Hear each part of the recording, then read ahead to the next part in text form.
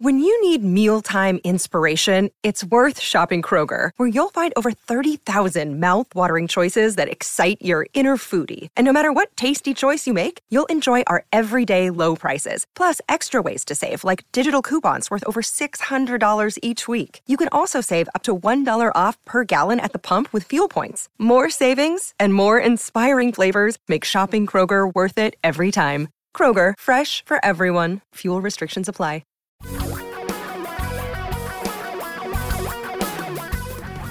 Reality radio for a really great future.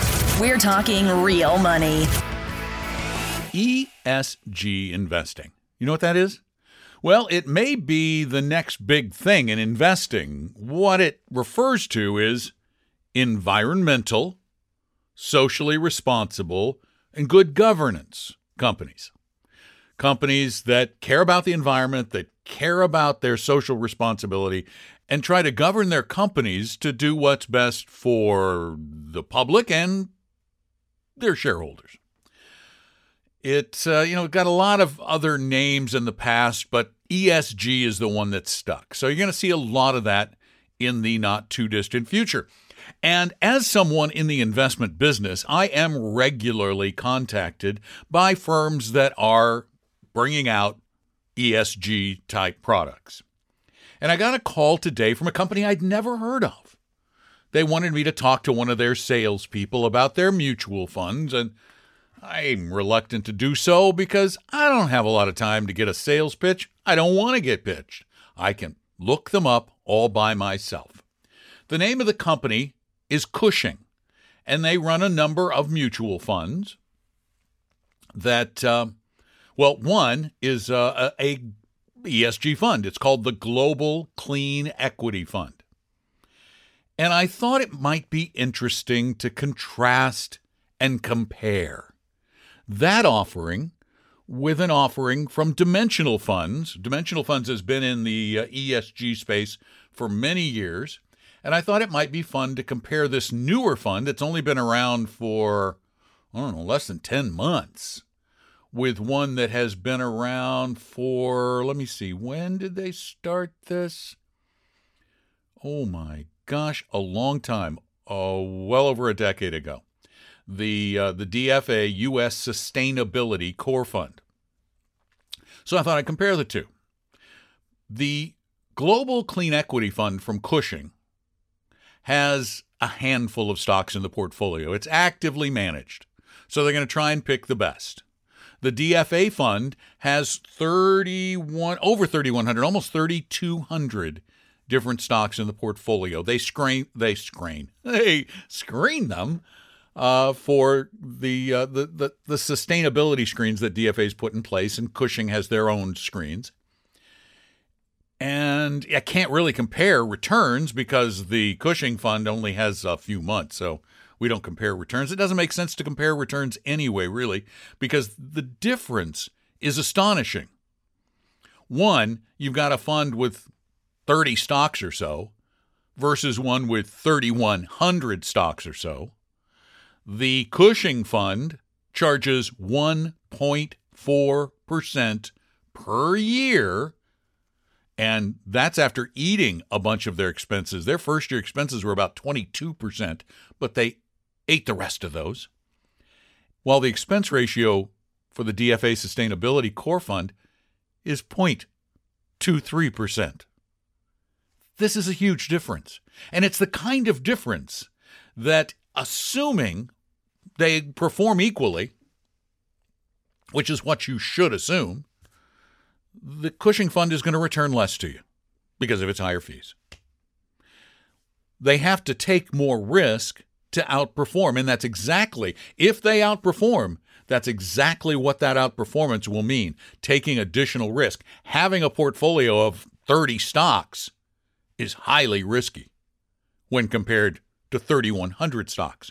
Can a large number of those 30 stocks go broke? A sizable portion of the portfolio?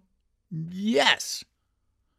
Can a sizable portion of 3,100 stocks go broke and permanently decrease your net asset value?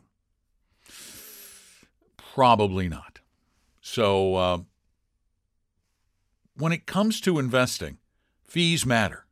Longevity matters. There's no need, there's no reason to get into the latest hot thing when there's lots of nice warm things out there that have a track record, that have a history, that have the diversification you need, and charge reasonable fees. Have questions? Well, give me a call, 855-935-TALK, 855-935-8255, or leave questions online at talkingrealmoney.com, like this one. And it's a doozy. This is really one of the better questions in a while. Ready? Okay, here we go. In an IRA, what do we actually own? Hello, Don. This is a question that's been bothering me since I heard of a company called Seed & Company, which apparently owns all of the stock in the country. I need to stop right there because he's right, technically. You see, well, no. I'm going to let that one marinate for a moment while I go into his question. Because the first sentence was bigger than the rest of the question. But let's go to the question. My wife and I have a traditional IRA at Vanguard. On the stock side, we invest in several index funds. Do we actually own any part of the stocks that make up those funds? On the bond side, we've invested in the short and intermediate term Treasury bond funds. Do we actually own any Treasury bonds? Or do we own some sort of derivative of Treasury bonds? What do we own in that IRA? Hopefully more than just an IOU. Thank you. History lesson. There was a time in America when people actually got stock certificates. And I guess technically you still can. But what happened in the 70s was that the government established the Depository Trust Corporation. This allowed companies to deposit their shares and allowed for the electronic transfer of interest in those shares. It's kind of like when you go to the store and you buy a $1,000 television, big screen, nice TV, and you buy it with your credit card. You're not paying cash dollars or gold or specie of some kind. No, what you're doing is there's an electronic transfer of those funds, just like stocks. So when Vanguard buys a bunch of stocks, they're electronically transferred to show up on Vanguard's balance sheet. Now, there is actually a company that is part of Resolution Trust, and it's cleverly named Seed & Company, CEDE, because the control of the certificates is ceded to the Depository Trust Corporation, and they have in their vaults, which are at a secret location somewhere in New Jersey, 50 some odd trillion dollars worth of stock certificates, so that book entry transactions can be accomplished. It's a little old-fashioned to have the actual certificates, but it's actually necessary in the current system. So you don't own a derivative of them. You own them. They're just being held in a vault for Vanguard's interest, which owns them for your interest. It's not fake, but it's the system. And it's a system, by the way, that has been adopted around the planet. It's not just here. There are depository trust vaults all over the world. So while it sounds really conspiratorially crazy, it works. And it should continue to work. I mean, the only scenario in which you could see it not working is if the entire computer systems of the entire planet were destroyed and then somebody managed to find the vault and nuke all the securities and all the records were gone. But again, this is one of those scenarios where you go, is that likely to happen? So yes, there is a seed-in company. Yes, you own stocks. You just don't have the certificates. And you couldn't with the Vanguard like Total World Stock Index Fund. You couldn't possibly hold all 8,000 certificates. Nor could Vanguard even. So it's worked so far. We just have to hope it keeps working, kind of like our form of government.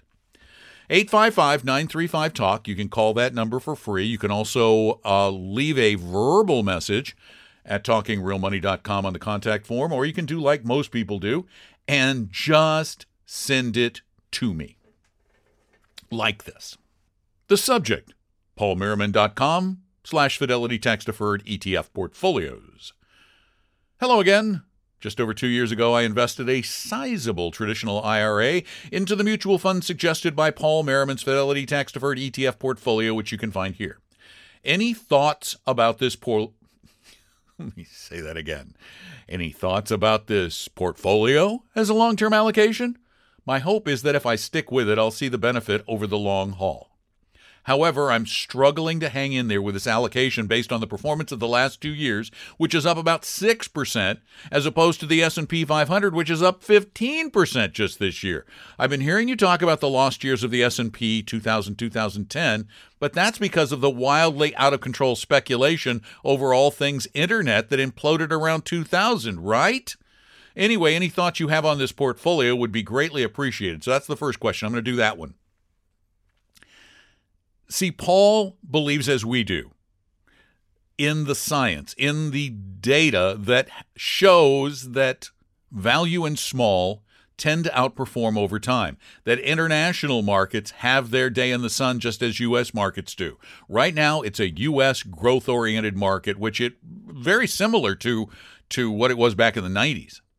Very similar, as you said. They imploded around 2000.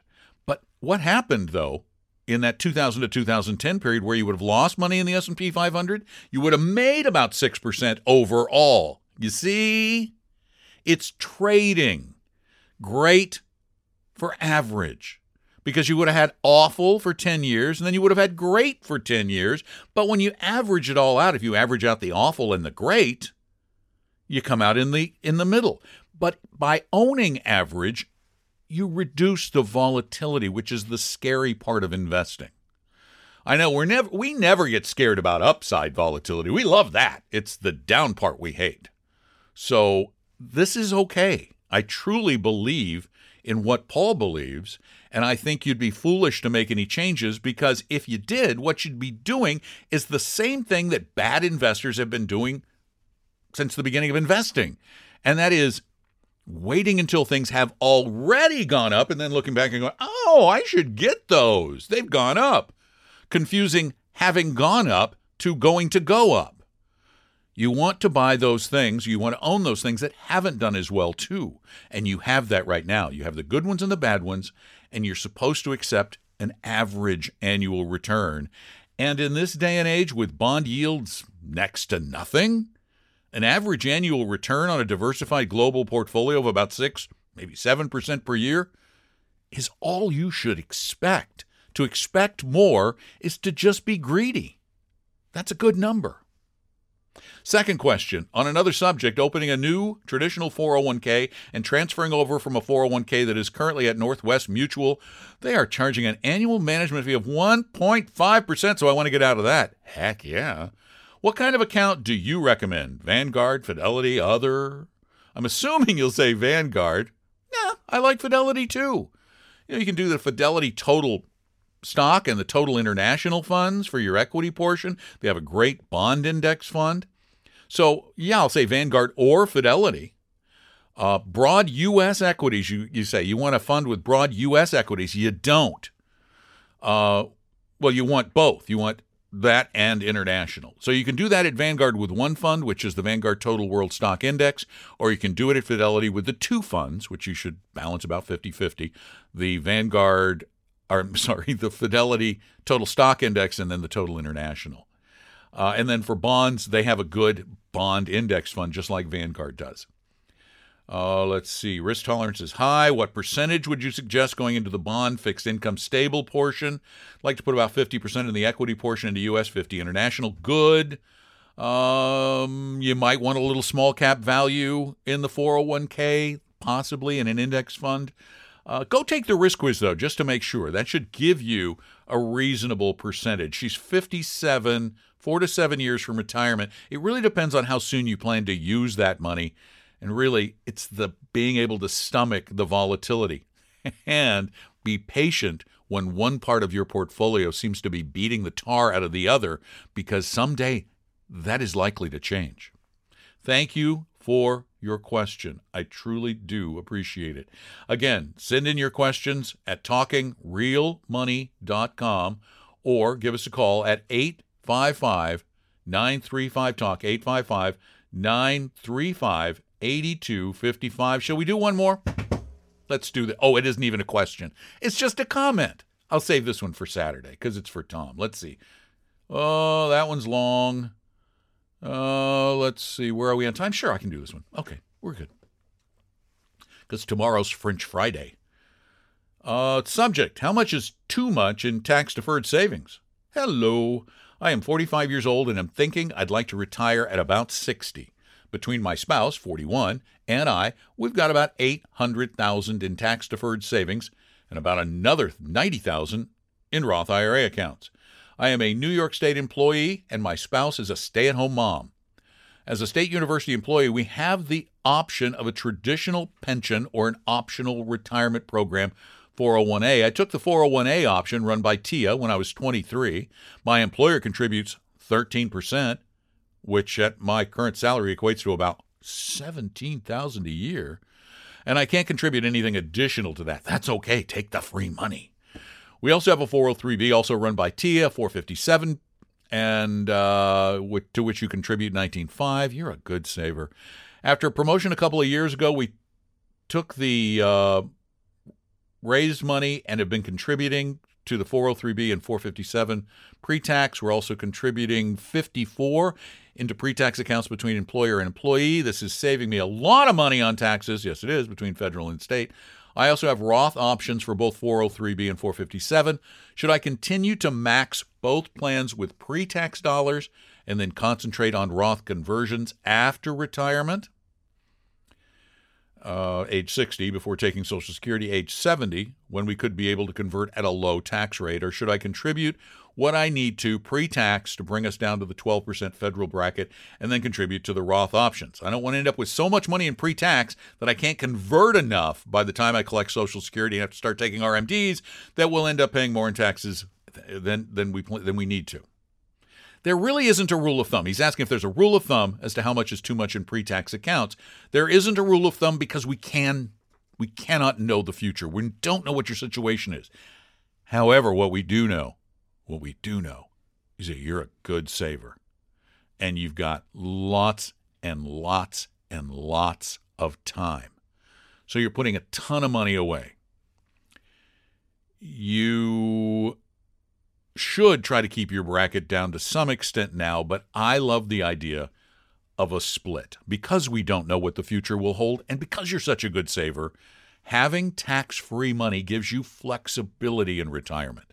It gives you money that you can leave and not touch so that you can carefully pull out your other monies. And you're right, you may not be able to convert enough in that 10-year period based on how much you're saving to avoid kicking yourself into a ridiculous tax rate. And we don't know where the brackets will be in the future. So we just don't know. And when we don't know, it's best to take that middle average course, the safe course. And in this case, I would do both the pre-tax and the Roth options with your retirement savings. so that when you get to retirement, you've got, $1 million, $2 million in tax-deferred stuff that's subject to an RMD, and then about the same amount, because you're on track.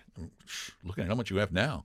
About the same amount in a Roth so that you don't have to touch it, and it also gives you some really powerful estate planning tools with that Roth. So I'd split it up. There's no absolute answer, and there is no rule of thumb because there are too many variables. But the biggest variable I see with you is your skill at saving. And that usually equates into a pretty high tax bracket in retirement. Thanks for your note. Thanks for all your notes. Thanks for all the calls. Thanks for all the questions. Thanks for listening. Thanks for sharing. Thanks for telling friends. We really, truly appreciate you and appreciate you helping us spread the word.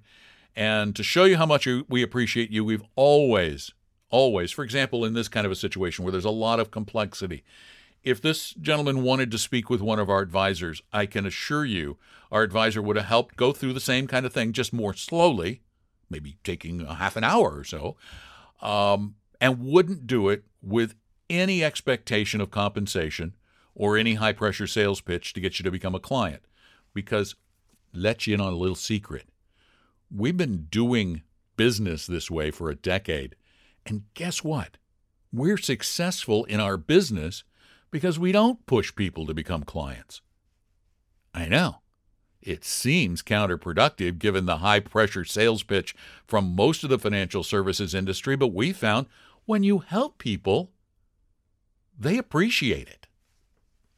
That's what we want to do, is just help people. Works out really well. So if you want to set up an appointment with one of our advisors, it's so easy to do. Just go to veststory.com and click on one of the links, or go to the bottom of the page and make an appointment. We'll get with you on Zoom or on the phone and try to help you out. Again, my thanks. Tomorrow, French Friday. Saturday is the live show that we do from 3 to 5 Eastern at 855-935-TALK. Tom will have his weekend podcast. We inundate you with good information here on Talking Real Money. I'm Don McDonald. Talking Real Money. We hope you realize that the information provided on Talking Real Money is for educational and hopefully enjoyable purposes only. Providing personalized financial planning or investing advice takes time, so please consult with a really good fee-only fiduciary investment, tax, or legal advisor. We know a good one. Investing must always involve risk. In other words, you can and probably will lose money at times. Also, as much as you want it, no one can accurately and consistently predict the future. So past performance doesn't tell you a darn thing about what the future will bring. Unlike many other programs that say something similar, Talking Real Money is not trying to get you to buy or sell any financial products or securities. Instead, the program is provided as a public service by Vestory, a fee-only registered investment advisor. Thanks for listening, and please visit TalkingRealMoney.com for more information and disclosures. That's a wrap.